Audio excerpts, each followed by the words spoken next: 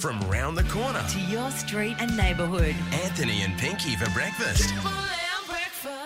Joining us this morning, the Mayor of Livingston Shire Council, Andy Ireland. Morning. Good morning, Anthony. Morning, Pinky. How are you guys? Yeah, doing well. Never better. For an overcast day. How about you, Anthony? Well, Mayor, I have to give a quick shout out to the Coast Guard out on the Cap Coast because I was stranded yesterday with no fuel. Oh, really? Yeah, and they did a brilliant job picking me up. Oh, it's an awesome surface, isn't it? Awesome service. Yeah, it is. He was very dramatic for 15 minutes, but they rescued them, so... I reckon as well, I don't know how much you have to do with them. I reckon they were happy to be out, get a little run out. We weren't too far. Yeah, it wasn't too stressful. We weren't in serious danger. It wasn't too rough either yesterday, as I recall.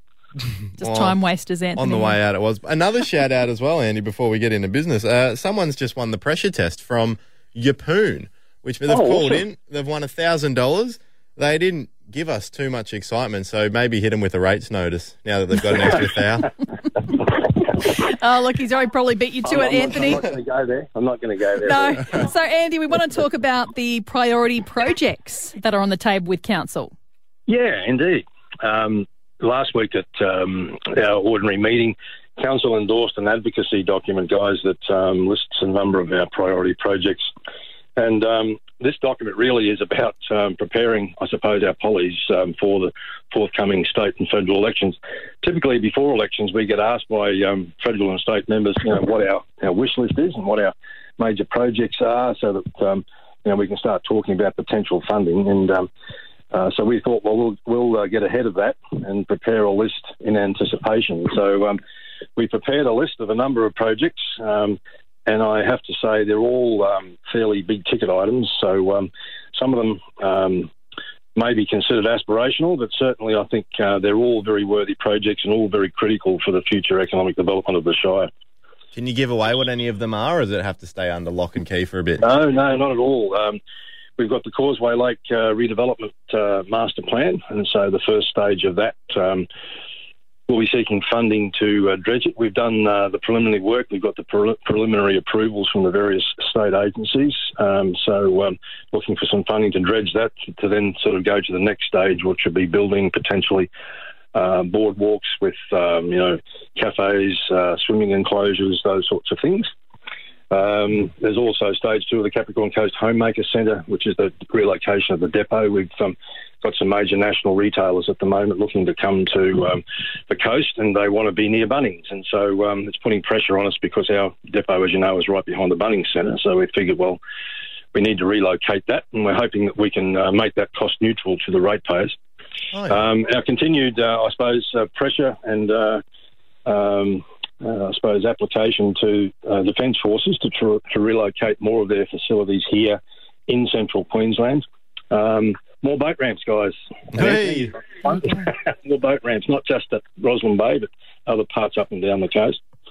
And how good?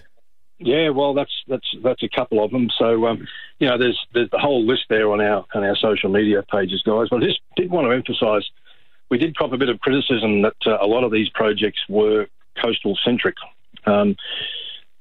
We're obviously looking in our capital works program and other things at the rural areas. And one of the major projects we've also launched, and it's part of an election commitment we made at the beginning of last election, was around the Northern Corridor, developing that area through Glenlee, Glendale, Rocky View, the Caves and Ogmore up through that part of the world. We've now started that project. We had a little bit of a hiccup starting because COVID got in the way, and then we had the boundary challenge from Rockhampton Regional Council. So now all that's been put to bed and those suburbs are staying with Livingston. We've got our reference group formed. We've got a consultant appointed to give us some ideas now as to what the economic opportunities are through there, what the residential opportunities are through there. So, things like, for example, whether the Caves Township should become a little hub in the future and sort of invest in that.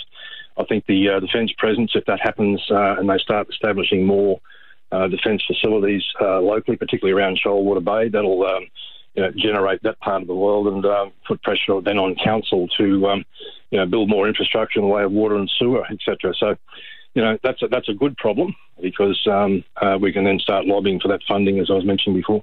Excellent. Well, that sounds like a fantastic result, considering all of this came from an ordinary meeting, as you referred to it earlier, Andy Island, which would be one way to make me never want to attend the meeting, is to sell it to me as ordinary. Anyway, thank you so much for the update on the priority projects, and we'll be in touch again soon. Lovely. Great to talk to you guys. Have a great day. It's a fresh start and it feels good. Anthony and Pinky for breakfast. It's Triple M breakfast.